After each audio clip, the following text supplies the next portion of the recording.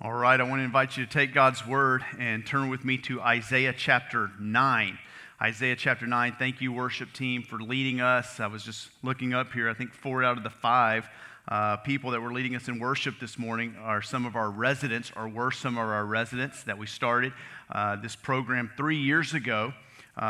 When you called me as pastor of this church, I knew one of the things that we needed to do, especially with our multi-site approach, was to develop a feeder system, a minor league system, if you will, of pastors that would come up that we could train, raise up, and either send out to our campuses or send out to gospel-centered, like-minded churches all around the country. And you responded to this. We named it in honor of our first pastor at Champion Forest, first main pastor, Damon Shook, who served our church for 28 years so faithfully. We wanted to raise people up kind of in the spirit of Damon Shook, that had a heart for missions and evangelism in the local church.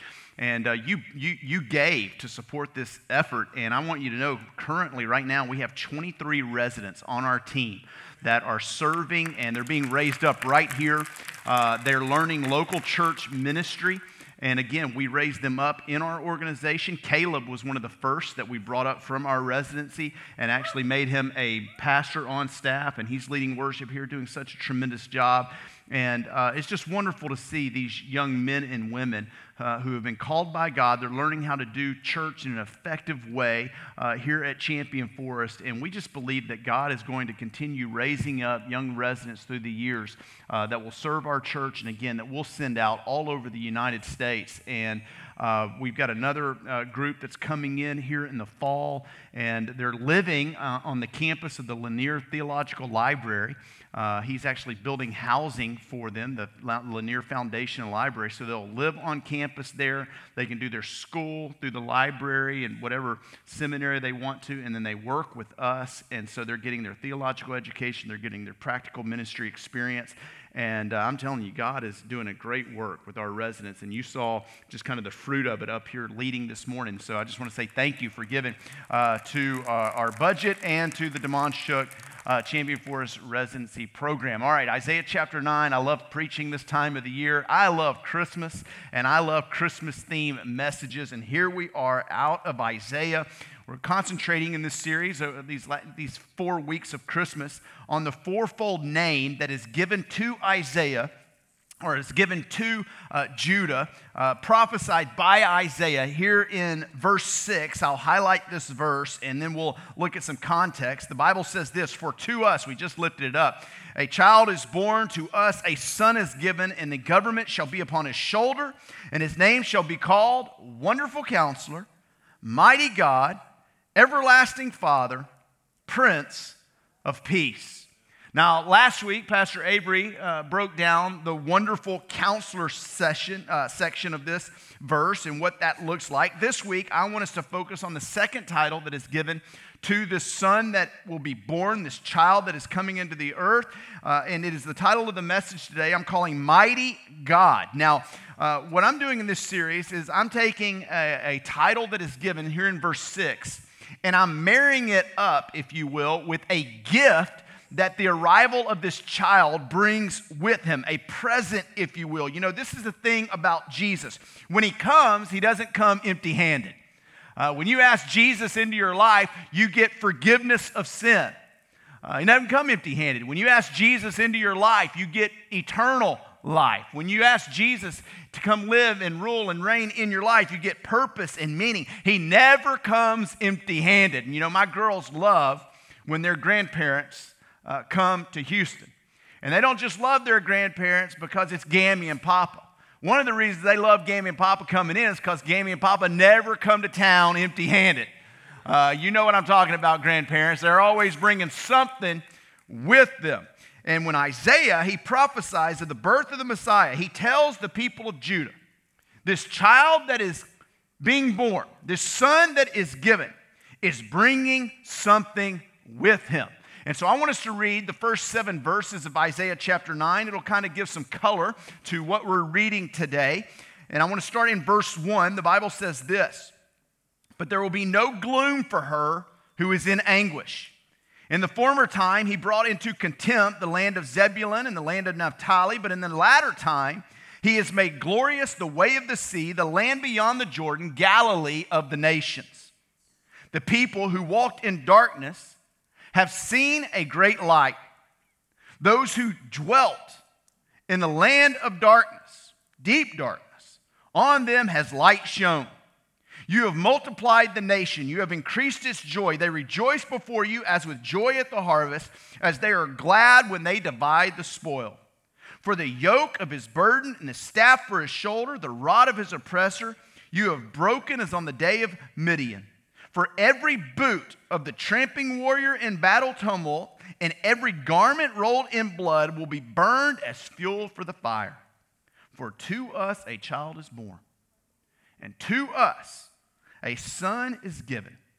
And the government shall be upon his shoulder, and his name shall be called Wonderful Counselor, Mighty God, Everlasting Father, Prince of Peace. And of the increase of his government and of peace there will be no end on the throne of David and over his kingdom, to establish it and to uphold it with justice and with righteousness from this time forth and forevermore. The zeal of the Lord of hosts will do this.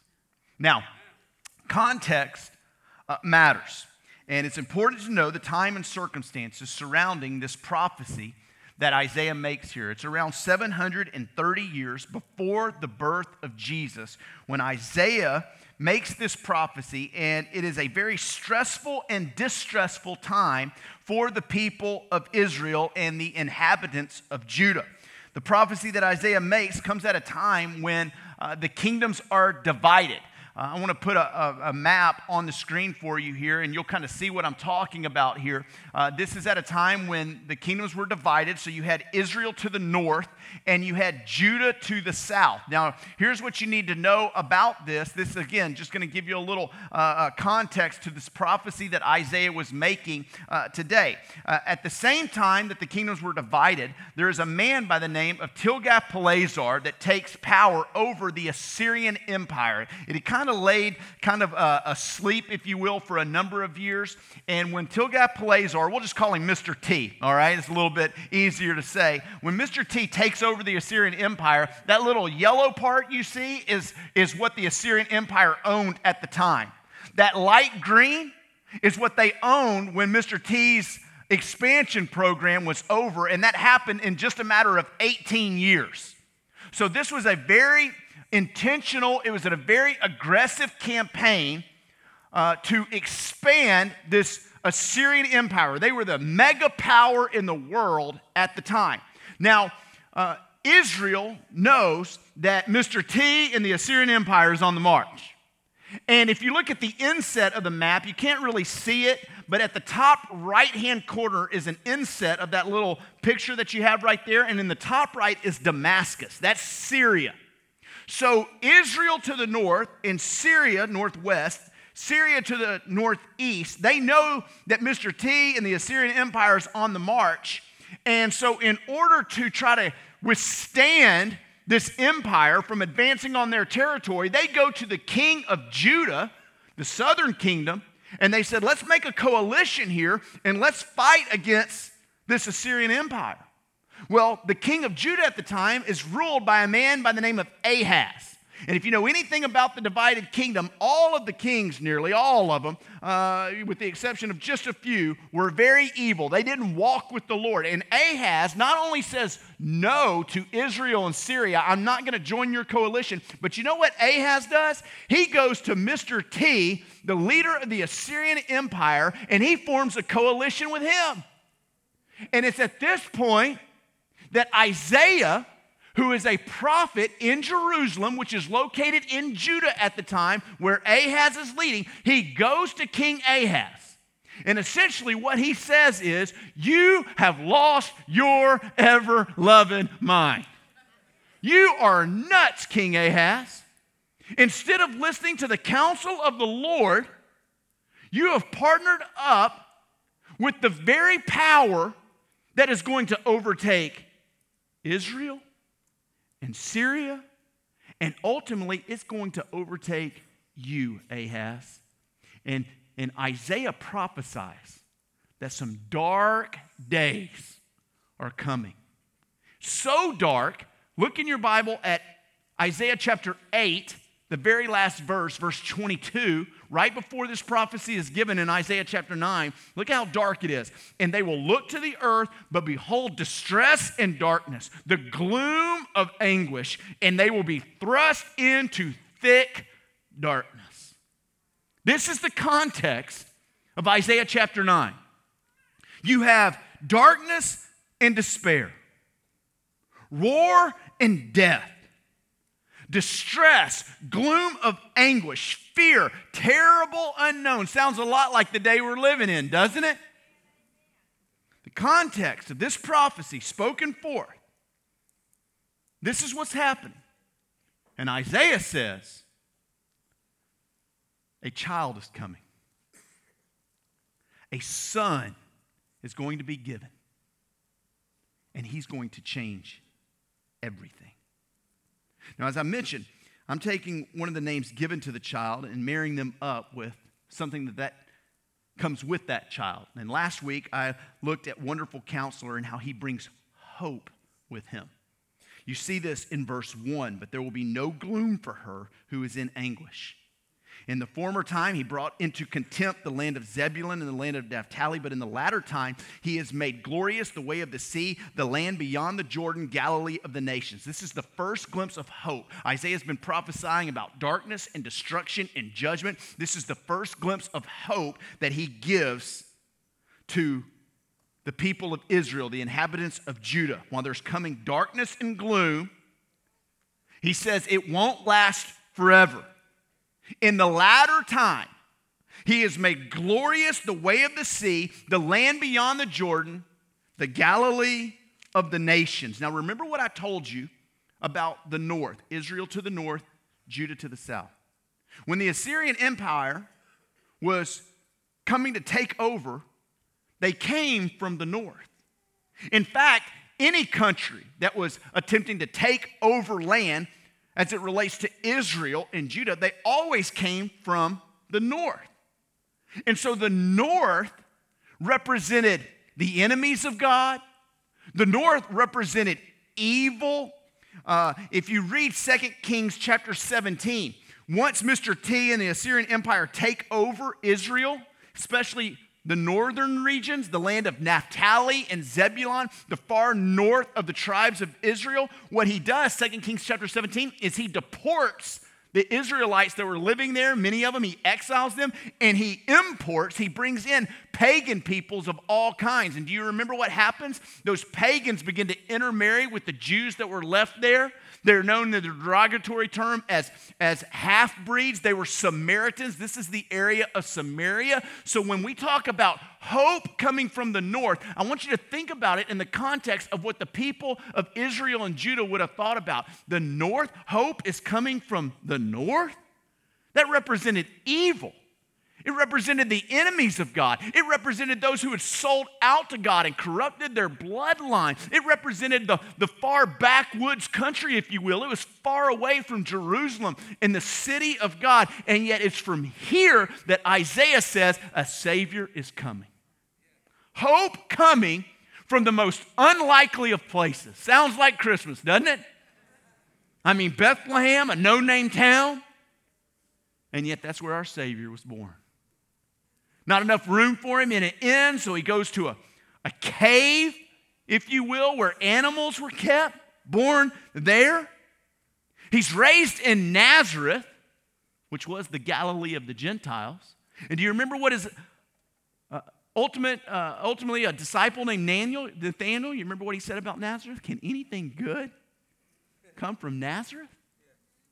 And yet Matthew looks at Jesus' ministry, sees that it took place in and around the Galilee of the Gentiles when we take our groups to the Holy Land. And we'll be taking other groups there, not anytime soon, but we will be taking other groups there. And I would encourage you to go, because when you get out on that Sea of Galilee, we'll take a boat out on the Sea of Galilee, and we'll tell those that are with us to just turn and look inland and stretch your arms just like this. And when you do that, you're looking at 80% of Jesus' ministry taking place right there within your arm stretch as you look on land. All in the Galilee of the nations, the Galilee of the Gentiles. Matthew sees Jesus' ministry, and he connects the dots. And this is why he writes in Matthew chapter 4, verses 14 and 15. In leaving Nazareth, he, Jesus, went and lived in Capernaum by the sea, in the territory of Zebulun and Naphtali, so that what was spoken by the prophet Isaiah might be fulfilled, the land of Zebulun and the land of Naphtali, the way of the sea, beyond the Jordan, Galilee of the Gentiles. So we see this wonderful counselor brings hope. But today, we're looking at this term given to him, this title given to him as Mighty God. And this mighty God who was born an infant, he didn't just bring hope into the world, but another gift that he brings is the gift of light. This is verse 2. Isaiah 9, verse 2. The people who walked in darkness have seen a great light. Those who dwelt in a land of deep darkness, on them light has shone. Have you ever been in a place where you could feel darkness? I grew up in the country, and there weren't a lot of lights out there when the sun went down. And we had a dog pen in the back of our yard. We lived on about an acre of land, and at the very back of that piece of land, we had outdoor dogs, and we kept them in a pen out there, and it never failed. My dad would tell me, Jarrett, go put the dogs up. And I hated going to put those dogs up because there was a field behind our house. And I just knew that the children of the corn lived out there. And so I'm telling you, I would run as fast as if you were a neighbor looking at me, you'd have thought I was crazy because I was running as fast as I can. I'd beat those dogs out there. I'd lock them up, and I'd run back as fast as I can, feeling darkness. I was reading an article week before last on some of the hostages that were released from the hands of Hamas. And by the way, I did an entire message on Thanksgiving week called Israel and the Christian. And if you want to know just where we stand as a church, I preached an entire message. Go online and download that message and just talked about what should our response be, how should we think about what's going on in the Middle East. It's called Israel and the Christian. It's on our website, and would encourage you to go listen to that message. But I was reading this article about one of the hostages that was released. I want to show you a picture. This is a lady by the name of Adina Moshe. She was 72 years of age. And the article says this, and I'm quoting, Adina Moshe was dragged from her safe room at home in Israel, taken to Gaza and forced into tunnels 5 stories underground. They took her inside the tunnels. She walked bare feet in the mud of the tunnels. It was very hard to breathe. She was held in an underground room where the lights were switched on for only 2 hours a day. The darkness was literal, but also figurative. Deprived of any information, their other senses and imaginations became keener. Can you imagine that kind of darkness? And yet, as literal as that darkness is, that's how dark it was spiritually for the people Isaiah was prophesying to. They had rejected the counsel of the Lord. And so Isaiah says, look, judgment's coming. And it's going to get dark for you. Physically, you're going to be overtaken. It's going to be dark spiritually because you're going to be wondering where God is. It was a dark time when Jesus was born. For 400 years, not a word from God. No prophet's voice had been spoken. They were under the heavy hand of Roman occupation and rule, and they were wondering, God, have you forgotten me? It was dark. You know, we're talking about light and Christmas, and light is synonymous. They go together. But if we're honest, it can be a time of grief and sadness for many. You may be going through a dark time right now. It doesn't feel like there's any light shining in your life. We just came out of Thanksgiving, and here we are into Christmas. And for some of you, you sat at a table for the very first time where a chair is empty that had been filled every year before that with somebody that you loved. And it's a time of darkness for you. Or maybe you have a child or a wayward grandchild. It's not walking with the Lord. It breaks your heart. And there's laughter, of course, and there's smiles, but deep on the inside, it's so dark and your heart is heavy. I just heard about a man this week who drove onto the campus of a church, not one of our campuses, but drove onto the campus of a church and committed suicide there on the property. It was so dark to this man that he saw no way out. It could be the diagnosis of a doctor. It's unfavorable to you or to someone you love. It could be that you've been let go from a job and now you're wondering, how are you going to make ends meet this time of the year? Some of you are praying and it feels like your prayers aren't going past the ceiling of the room that you're in. You're in what St. John of the Cross called the dark night of the soul. Spiritually, you feel like you're 5 stories beneath the world right now. If that's you, man, I want to reiterate this morning. I want the words of Isaiah to resound from this place, and my prayer will resonate in your soul that if it seems a little dark, this is what is beautiful about Christmas. Because with the announcement that a Savior is being born and a Son is giving, it doesn't matter how dark it gets, light is here. I took my twins last week, got them in the car. I'll do it again this week. So let's go look at Christmas lights.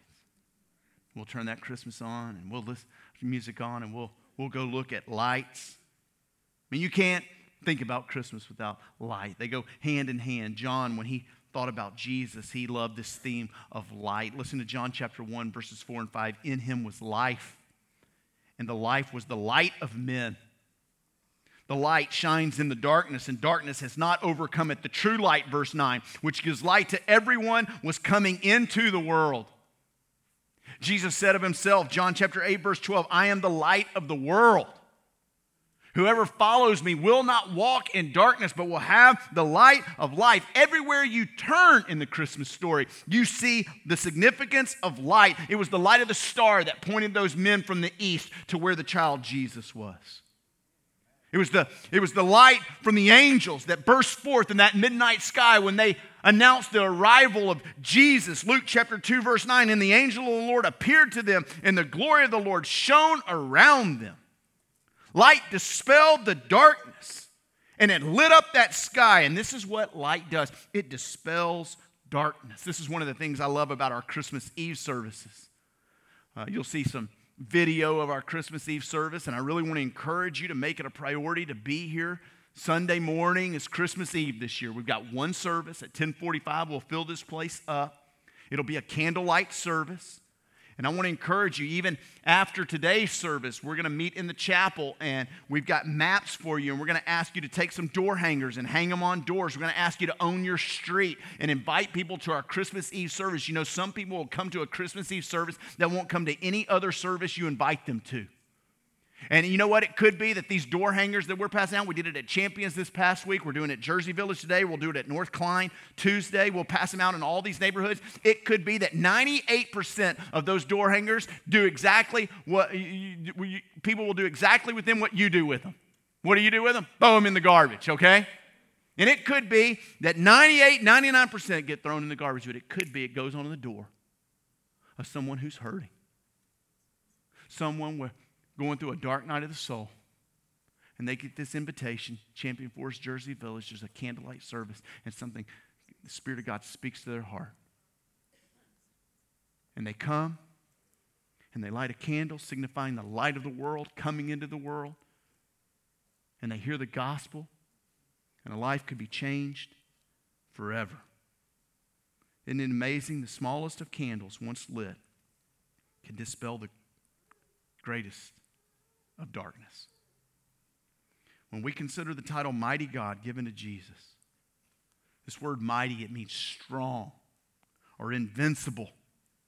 Think about how mighty he is. It was a humble birth, but it was a mighty birth. I mean, his birth is one that caused wise men to come from Persia, modern day India, to find this child. His birth is what led these shepherds to stop what they were doing and come and worship him. It was a mighty birth. His birth caused the angels, as we mentioned, to light up the sky in praise. His birth split time, BC, AD. His birth was a mighty birth. His earthly ministry, think about how mighty it was. That he healed the sick. That he made the blind see. That he allowed the crippled to walk. That he spoke seas that were rough and raging and they were still. That he raised the dead. He was mighty in his birth. He was mighty in his earthly ministry. He was mighty in his death. Think about what his death did. His death forgave our sin.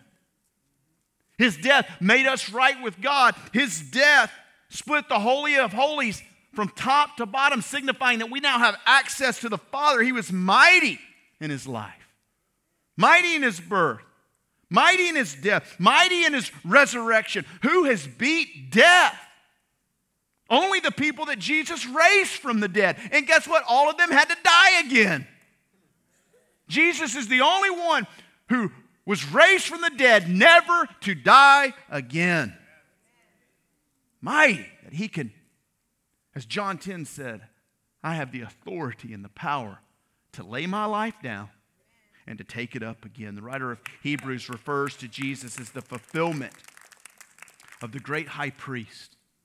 It says he can hold this position because of the power, the might of an indestructible life. This is who our God is. Unto us, a child is born, 100% human. And unto us, a son is given, 100% divine. Jesus is our mighty God. And what is our mighty God doing when we're first introduced to him? What is he doing when he was born? What is he doing when we finally see him face to face? You know what he's doing? He's bringing light. Just think about it. This Bible is bookended, Genesis to Revelation, with God bringing light, being light. And in the very middle, it's Jesus coming as light. Think about it. Genesis chapter 1, the very first book of the Bible. Simply by the power of his spoken voice. And we know Jesus was there because for by him all things were created. And the scripture says, and God said, let there be light. And there was light.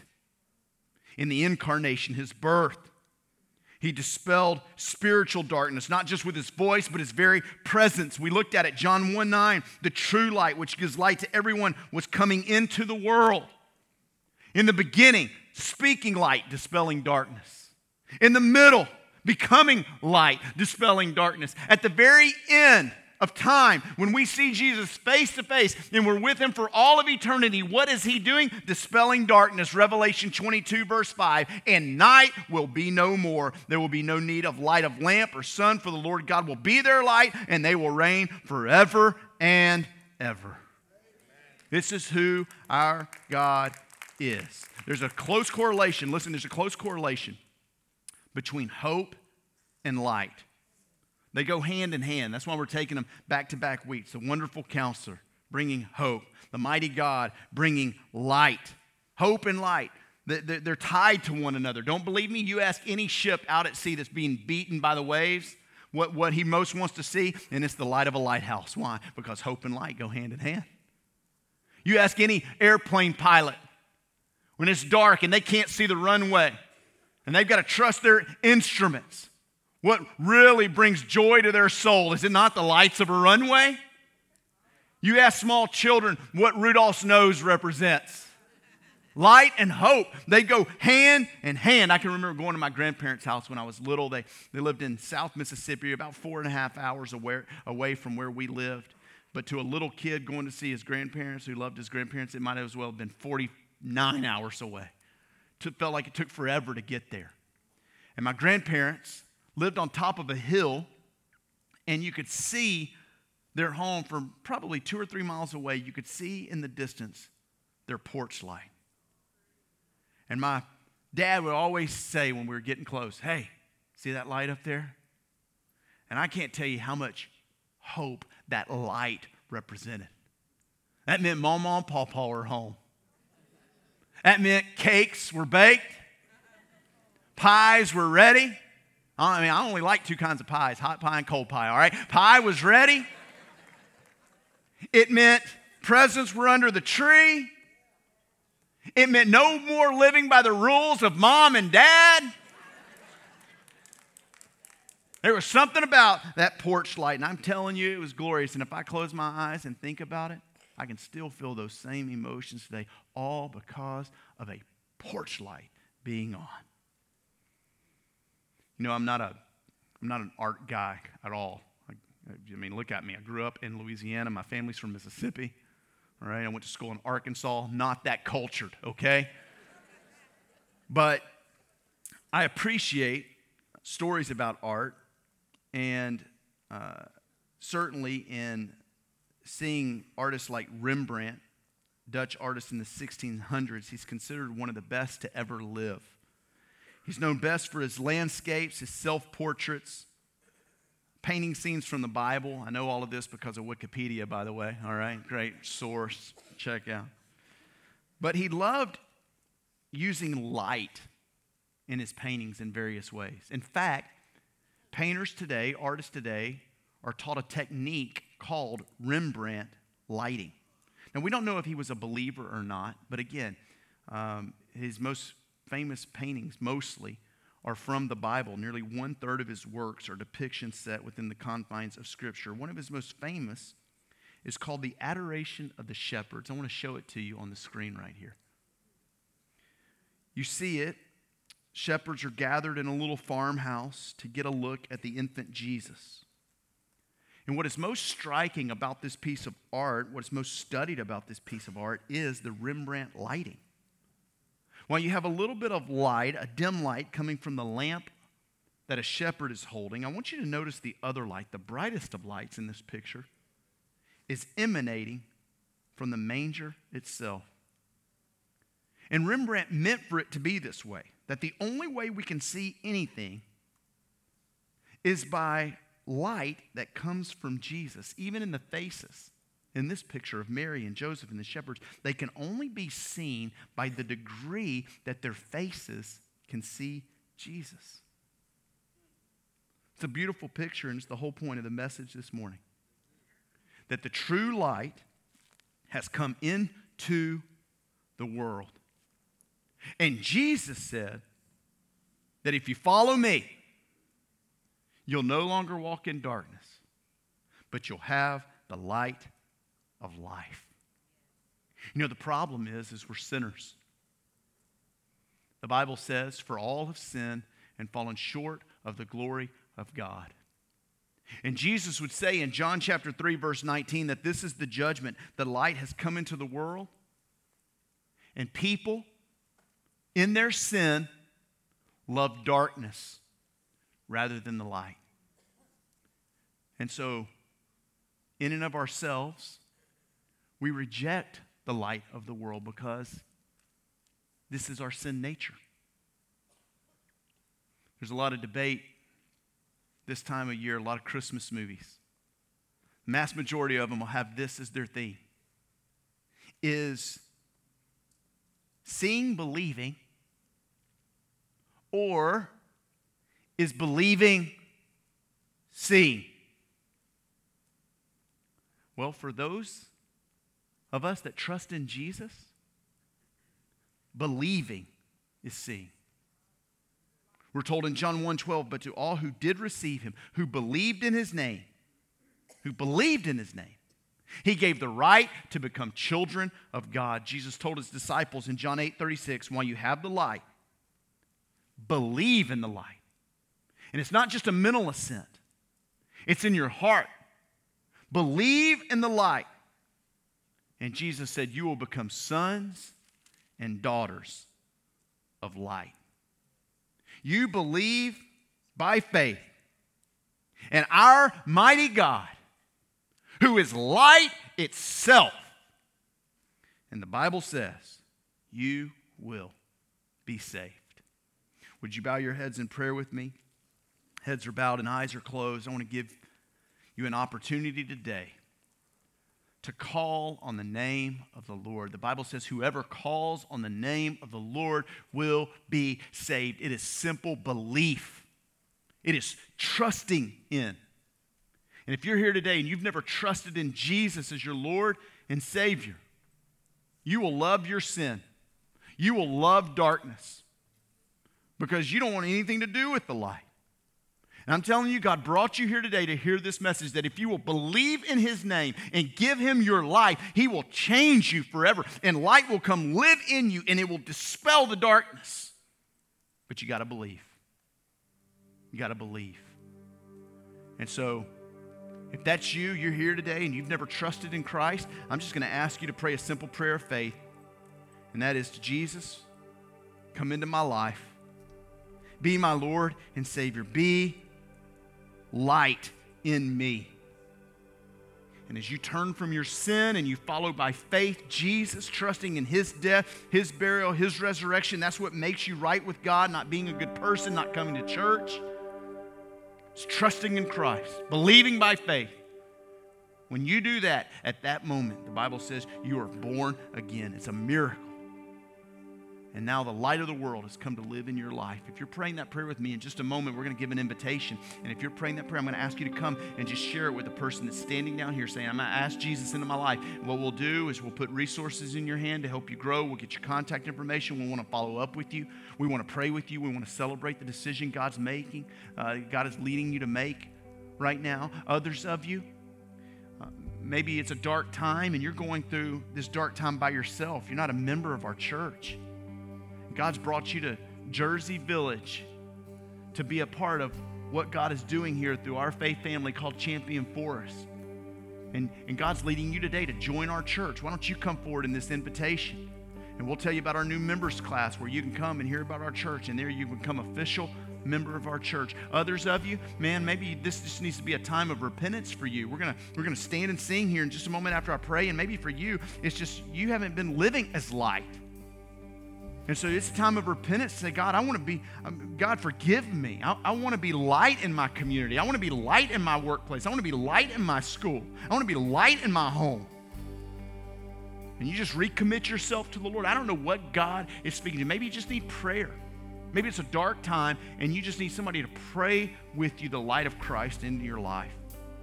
Why don't you come forward and we'd be honored to pray for you. I don't know what decision that you're going to make, but I'm going to pray. We're going to stand and sing. And as soon as we stand and sing, don't wait on anybody. You come. If you're the only one, what does it matter? That's what we're here for, is to do business with the Lord. Let's not go through the motions. Let's not just like treat this like it's just another day. This is the Lord's day. And he brought you here to hear this message. And the responsibility on every one of us is to respond. And so if it's in a public way, wonderful. If it's in a private way, wonderful. But whatever God's speaking to you, that's what you got to do. You got to obey that. So Father, in the name of Jesus, where you've spoken to hearts, we want to respond in a way that honors you. For those that are being saved, joining this church, needing prayer, whatever it may be, Lord, whatever it may be, may we respond in this moment in a way that honors you. In the name of Jesus, I pray. And everybody said, amen and amen. As you look up, I'm going to ask you to Thank you for joining us online. We hope today's experience encouraged and challenged you. At Champion Forest, we are passionate about all kinds of people coming to know God, to grow in their relationship with Him and others, and then to go out and make a difference in the world. We would love the opportunity to talk and pray with you. To connect with us, just go to championforest.org/connect. And hey, of course, we can't wait to welcome you on campus in person on one of our locations. We'll see you soon.